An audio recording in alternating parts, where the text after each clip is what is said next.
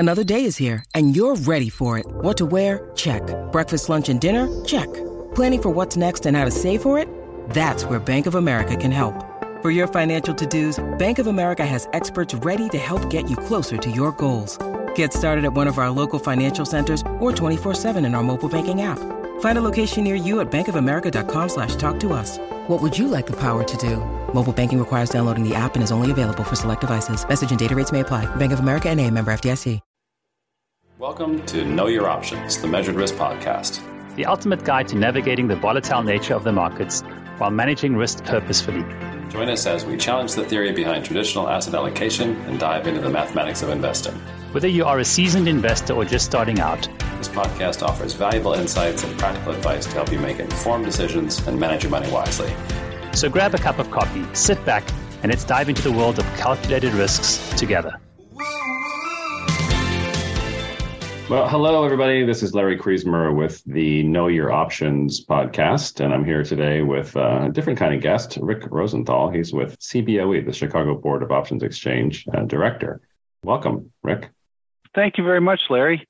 Appreciate you inviting me.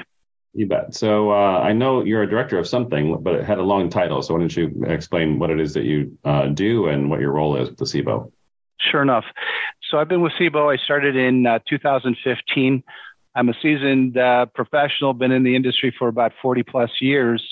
And my role at CBOE has transitioned. Originally, I was a product expert in the FTSE Russell index options. And today, my focus is primarily helping advisors understand the benefits of using options-based strategies. They don't have to be the experts, but they have to understand as fiduciaries how to communicate to their clients the ability to maybe generate income, manage downside risk, or enhance risk-adjusted returns with well-defined options-based strategies.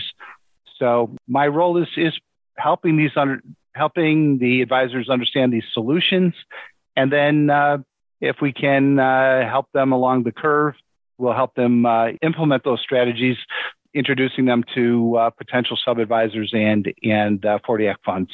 Awesome. So what do you think is the most common strategy that is an option-based strategy that's being deployed out there right now? Sure. Without a doubt, most financial advisors that are comfortable with options start off with a covered right. They have a client that has a concentrated stock position, and typically that's an emotional holding that the client does not want to sell. And the advisor can actually generate some incremental returns selling an out-of-the-money call. So in other words, the client holds onto the stock and they sell a call that's above the market. The premium that's collected from the sale of the call becomes a source of income. And this is actually done on a risk-free basis. In other words, the client owns the stock. They're not expected to sell it. They sell the call above the market. If the market does by chance go up to the strike price, there is a chance that the call could be assigned. So selecting the appropriate strike is key. And so that's a very popular strategy for the advisors that are new to using options. Yeah, I think it really is a common kind of almost conception that if you use options, that's what you're doing. That's all you're doing. One of the things that we have here at Measured Risk Portfolios is trying to avoid getting put into that bucket, because we actually don't do covered call writing here. I mean, it's done for some clients on a one-off basis, but the core strategy doesn't do that. But it is really what I would say the general advisor population thinks about when they think about options. So it's interesting too. Whenever I get pushback from either a client or an advisor about option strategy not performing well or not doing what they expected, it's always interesting to me. Let's say they have a bad experience with options. And what's funny about that observation is that if somebody had a bad experience with an option, the person on the other side of that contract had a good experience. And that's always what's interesting about options to me, is that it's not the option's fault what it did. It's the premise that the person who bought it or sold it had, and it didn't work out that way. So that's what I think is interesting about options, is they just add such an amount of control if you're on the control side of the equation, or a tremendous amount of risk if you're on the obligation side of the transaction. So that's pretty fascinating. But you're absolutely right. I mean, options are really a tool, and you can use them for a variety of objectives.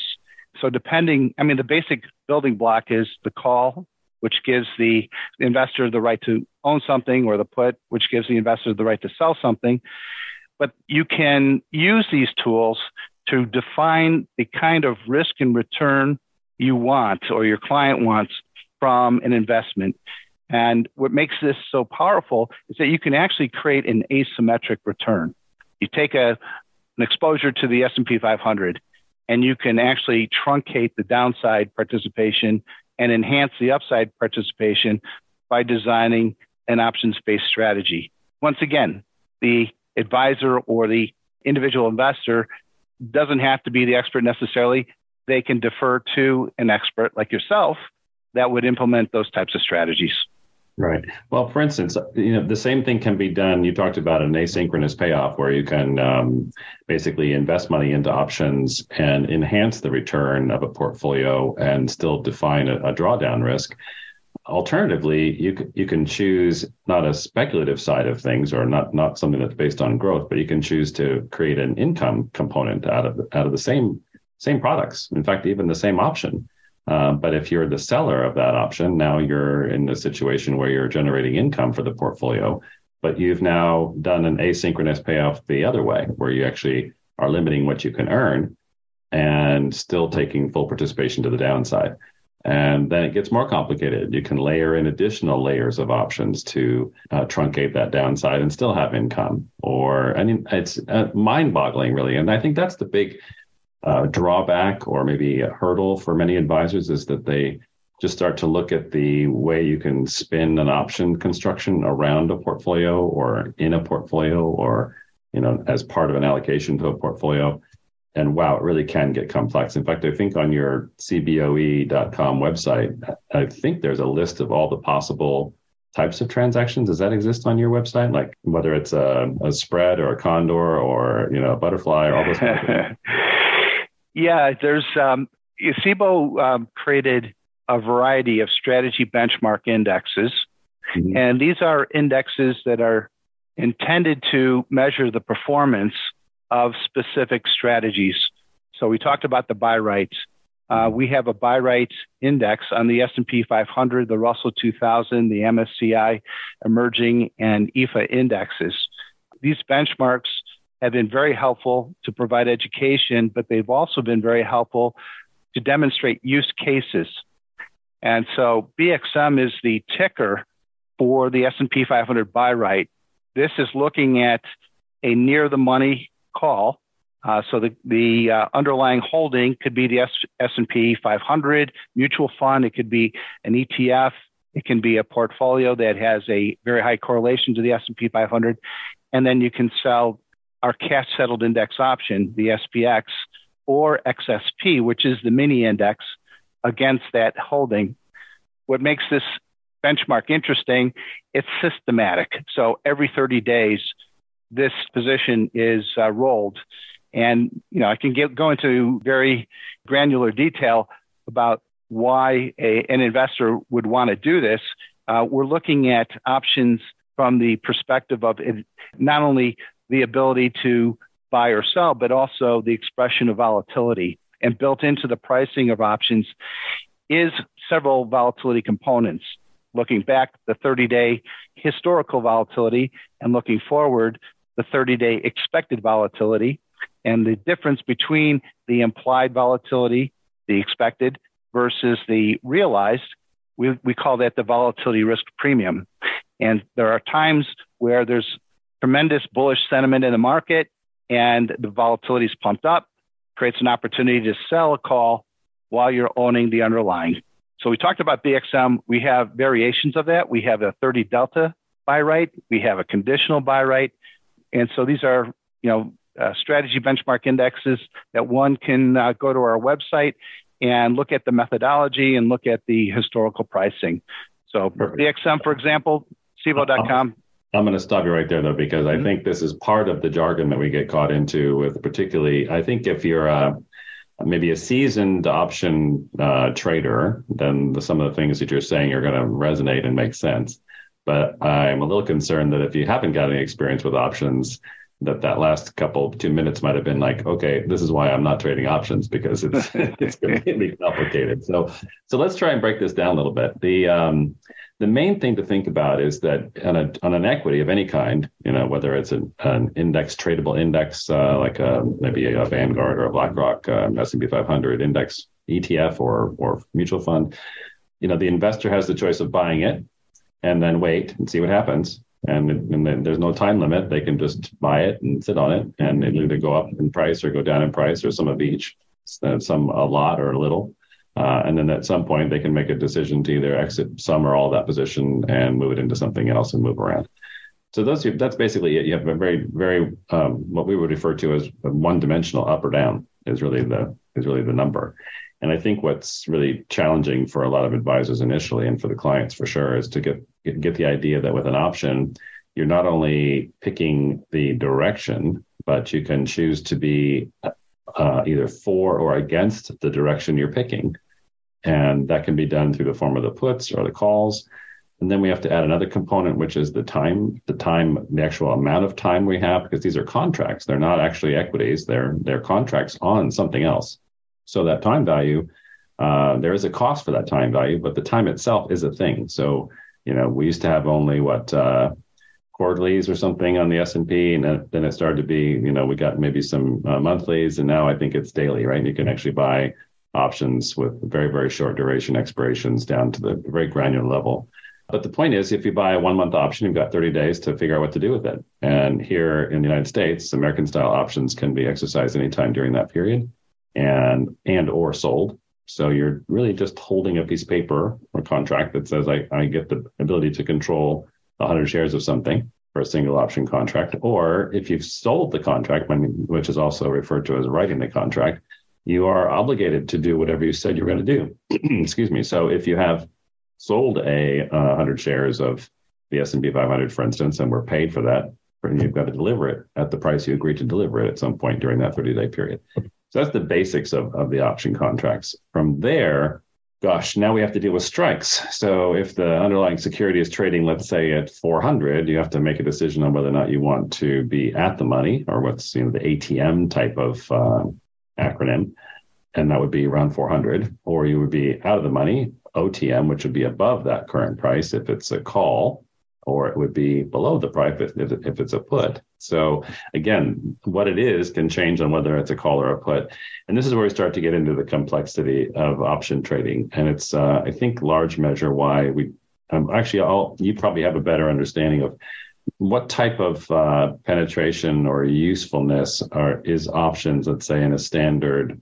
Do you cover both RIA and broker-dealer relationships, or what type of distribution channel do you work with? Primarily RIAs and family offices. Okay.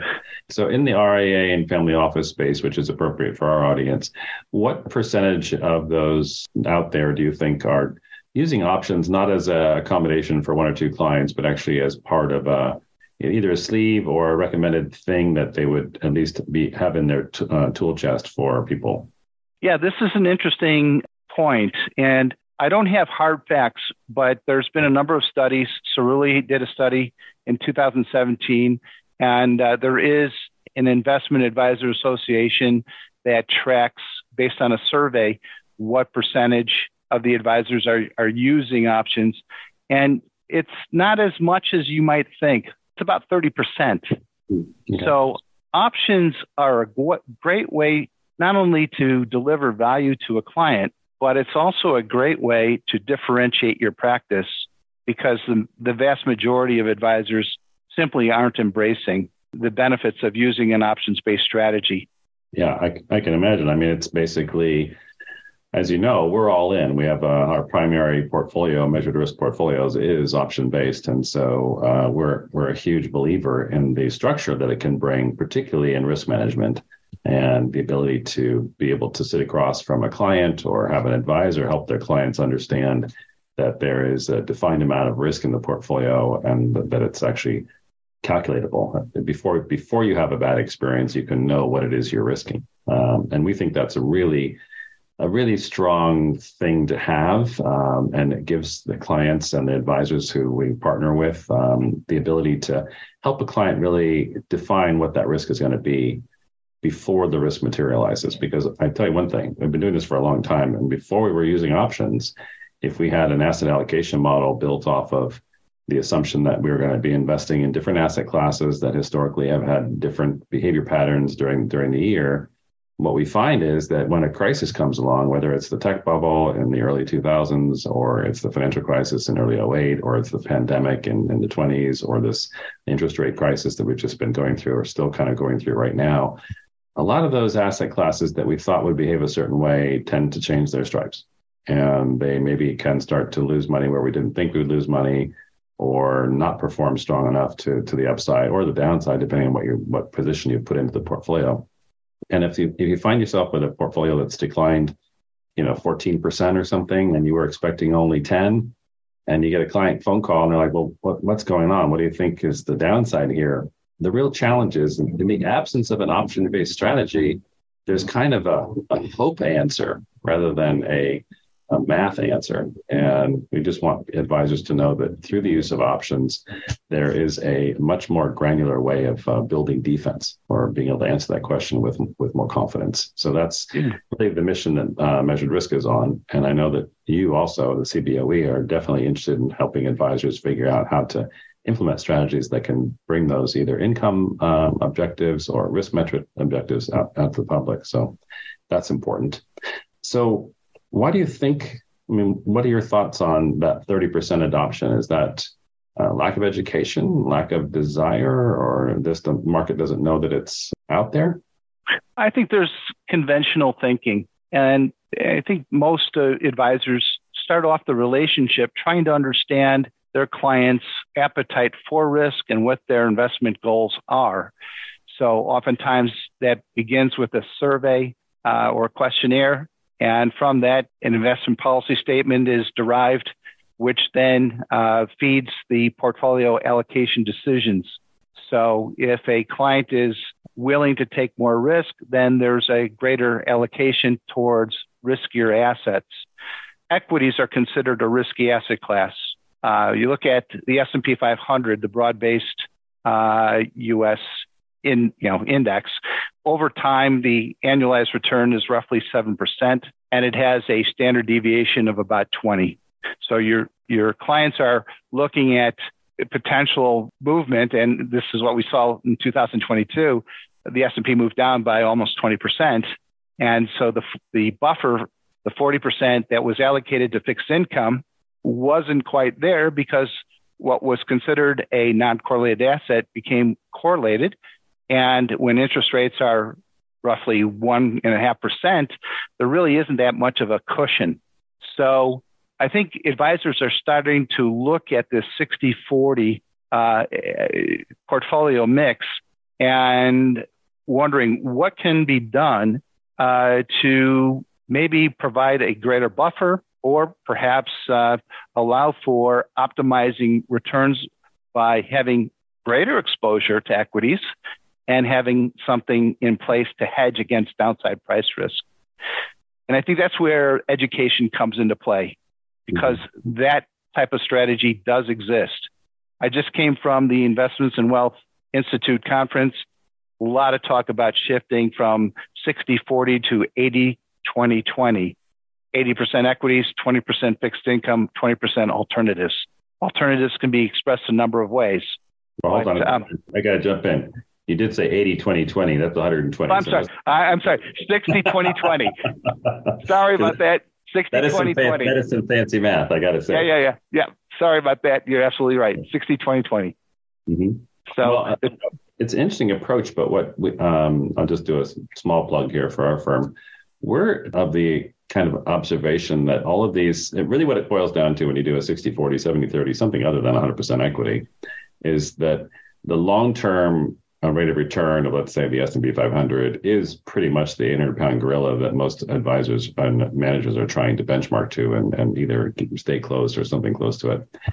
But very few clients, except for the youngest, really are able to really withstand the volatility of being in that fully, because the risk of a drawdown event, we all know is something 50% would not be out of the question at all in a relatively short period of time, and maybe worse. And that's one of the challenges of any data set, is that that's only the data we've had so far. It isn't the data. It isn't what can happen.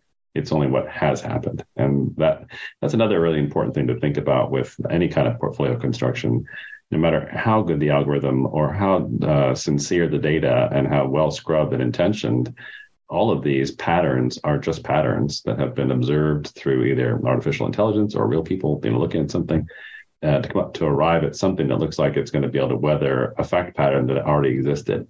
But it doesn't necessarily give us the outcome we want in the future, because future hasn't happened yet, so we don't know how the future is going to come out. This is areas where I really love the effect of an option, because an option contract is a contract, and if you're the buyer of that contract, you have rights that have been defined in the contract through the strike price of the security that it's underlying against, and the duration of the contract and what you've paid for it. And so as soon as you enter into an option contract, you have known outcomes, possible outcomes. You don't know what will happen, but you know with much greater certainty what your outcomes can look like. And that's the huge differentiator that I would really encourage advisors and retail clients, if there happen to be any watching or listening here, that with an option contract, you start to define certain outcomes. Going in what your cost is, or going in what your risk is. And you can make an assessment about whether or not that makes sense or not. Really, anything else, the only tool you've got to defend yourself is either to own it or not own it. So literally, it's a matter of either buying it or selling it. And those are such limited choices that I really am a fan or a cheerleader for people getting into the understanding of how options work and how they can bring clarity and confidence, or frankly, terrifying fear to your portfolio if you take the wrong side of an option contract. So I think that's something that lay people or even advisors, if they haven't been paying attention, could sort of step into a behavior, do something with an option contract, have a successful outcome and go, oh, that was easy. And then repeat it again without really understanding what that option contract might do if it doesn't go the way they thought. And you can really end up with some highly levered results that maybe weren't what you had in mind.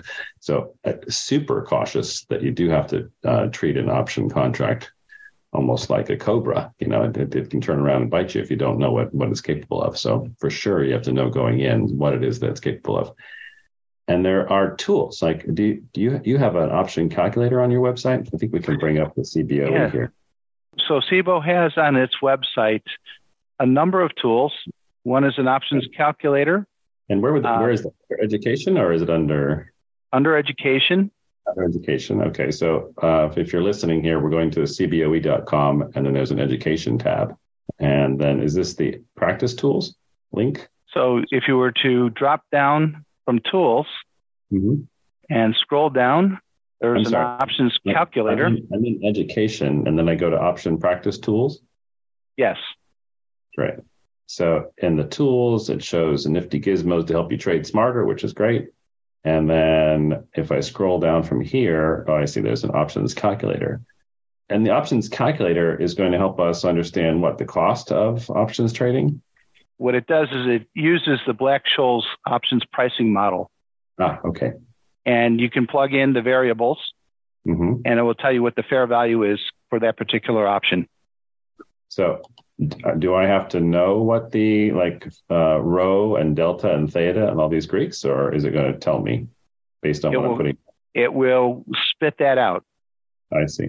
So the variables that I'm looking at, I see. Okay, so here's your start time, option strike, and strike price and whatnot. I get it. All right. So what we're looking at on screen, if you're listening to us, is the ability to enter data on the expiration dates and interest rates and theoretical safe money values, and then calculate some of these, what are referred to as the Greeks, which will help measure the effect of things like time decay. We should mention that when you buy an option contract, there is either, depending on how much time there is in the contract, there's a significant amount of money that's attributable to time. And that time value will erode under a theoretical, this is Black-Scholes model, the theoretical decay of that time value. Because, for instance, the easiest way to describe this is if I buy a movie ticket and my movie is going to be playing tonight at 8 o'clock, Right now, for me, it's about 1:30 in the afternoon. My movie ticket still has its value, but by about 7:55, that value of that movie ticket's getting less and less valuable because I need to either use it or it's going to become worthless. Because tomorrow, by let's say roughly 8:30 tonight, and certainly by tomorrow morning, my movie ticket for last night's movie is worthless. And the same is true of an option contract. So people might not think that they have experience with options, but you really do. If you've ever purchased a ticket or you've made a reservation, that reservation has value up until the point the reservation time has come and gone, and then it has no value. So very similar kind of relationship. So the other thing that the CBOE site has here is under the education section. Let's go. Scroll down. You'll see Trade Alert. Trade Alert. Let's see. You may have to go back. Okay, let's go back. And scroll down. So then I go back into Practice Tools, scroll down, Trade Alerts, okay. And the Trade Alerts can be built also based on strikes and underlying? So Trade Alert is actually highlighting some of the large volume trades. Oh, cool. It could show like the options that had the greatest increase in volume, the greatest decrease in volume, greatest increase in open interest or decrease in open interest. So the user can put in parameters or filters, and Trade Alert will spit out data based on the user's parameters. And what I'm looking at right now, I assume you can see our screen too. Is this showing me that Sirius XM was a big mover today? It's showing you a trade was canceled. Canceled. Okay. Yeah. Interesting. So the user then, they can put in whatever the filters they want to spit out the kind of information they're looking for. So where does this actually show up, though? Do you have to subscribe in order to have this happen, or where do you log? For Trade Alert, I think you have to subscribe for that for the real-time data. The next one, if you go back, the next item that I think is really very interesting is the Trade Optimizer. Okay. And if you click on that, for those who are, let's say, neophytes, and they have a view on the market, let's say neutral, you can plug in a ticker. Up above, you see CBOE is the symbol input, but you can put in... Use SPY, for instance. That's the big S&P 500 ETF, tradable ETF, currently trading at about $412 plus or minus. And so the default expiration is today, but let's say we take it out to September, end of September.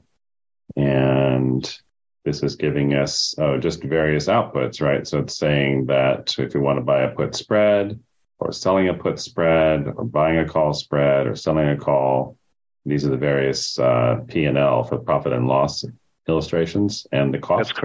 That's correct. Return, right.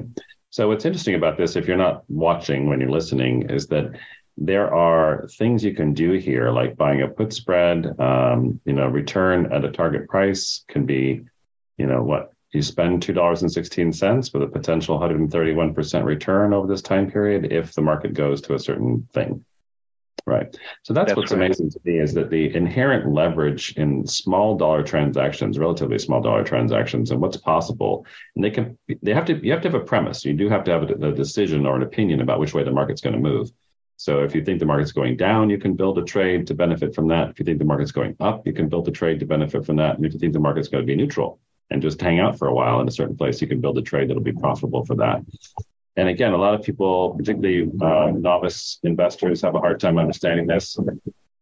The best example I've come up with is the idea that most people that we work with in financial services have been able to purchase a home. And in most cases, they haven't written a check for the whole house. They've actually put a deposit down on the house. And so think about the inherent leverage in the deposit kind of illustration for a home. Let's say you take a $500,000 house and you only have to put 10% down, so it's $50,000. And that's your equity in the house when you're done, and you've borrowed $450,000 to buy it. If the house moves up in value 10% over the next X months or a year or so, your house is now worth $550,000, but the equity in the property, that $50,000 that you invested, has actually got a 100% return because your $50,000 equity has grown to $100,000. So this is the idea that is really fundamental to options, is the ability to have a small amount of capital, in this case, the $50,000 down payment on a house, control a much larger asset, which in this case is the $500,000 value of the house. You can do a similar thing with the option contracts where you have a small amount of capital, in this case, on the first put spread, $2.16 is controlling $400 worth of individual share value. And that's a huge, that's basically, a 5% type of capital commitment. And that's where you can get some really tremendous movements if the market goes the direction that your option contract construction is designed to benefit from. If it doesn't go that way, and you're the owner of the contract and not the seller, then your loss is limited to what you've paid for your option contract construction, whether it's a single contract or a spread or a whole bunch of option contracts in a more complicated transaction. So you can build it in a way that you know what your risk is going in, and you can have a very asynchronous return structure going out. How'd I do? Rick, is that about summing it up? I think that's fantastic. You think you did a great job. One thing that we didn't cover, and unfortunately we're almost out of time, I think it's important to note that options are really very effective for managing risk. And we did not really go into detail on a collar, but a collar strategy allows the investor to hold on to a position, not sell it, but hold on to a position. For example, we're coming into a period of time where Congress has to decide whether they're going to raise the debt ceiling or not. It may create some uncertainty, it may create some more volatility. And investors are becoming less comfortable maybe having the exposure to equities. One way to address that is to sell the stock, but then you incur capital gains potentially and taxes on capital gains. The alternative is to protect your equity position, and you can buy a put or you can put on a collar, which is another way of saying you buy a put and then you sell a call to finance the cost of the put. And there are variations of that strategy that can be very effective, putting on a hedge for the specific time period where you want that protection. Absolutely. And I think we use this in our practice a lot to help people with coming up with like a tax realization budget. So we may bring in a client's portfolio that has some long-term positions that have very low cost basis and have appreciated a lot over time. But they recognize that that's not necessarily the safest place to be because they have a concentrated stock position. They'd like to take advantage of what we're offering, but they're really kind of trying to manage the tax liability. And what we're able to do is build those collars and have a discussion around, how much tax budget do we have annually to maybe work ourselves out of this position over, could be 5 years or 10 years. It doesn't have to be right away in order for us to start doing that transition. But we can bring to bear the immediate defense of, as you're saying, this collar. And what this amounts to is, stock trading at 100, we end up maybe selling a 108 call to bring in income to then finance the purchase of maybe a 92 put. And then we could get more fancy and maybe sell a call spread that is less expensive, but still allows maybe potential for a runaway upside, or potentially only buy a put spread by selling another put below the first put to reduce the cost of the put and allow for a big chunk of the potential loss to be buffered out and still generate net income on the call side, or move the strike further away so we don't have to have the risk of being called out. The point is, in the hands of a seasoned option advisor, there are a number of very significant resources that can be brought to bear for those concentrated positions or just in a retransitioning type of experience. So good point. Excellent point. Also, CBOE, every document we have is going to suggest that options are not suitable for all investors. You really should work with either a qualified person to understand what you're doing to make sure you don't hurt yourself. And I think that's an excellent way to get to the end of our show.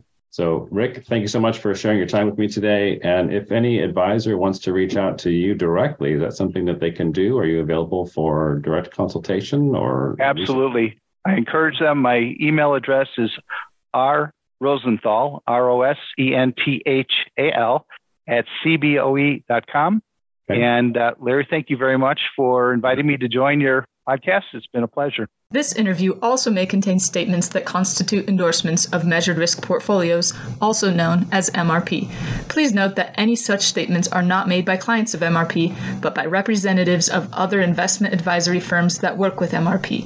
No compensation was offered or given in exchange for these statements. However, a conflict of interest exists due to the incentive to give an endorsement in the interest of a good future working relationship between the endorser and MRP.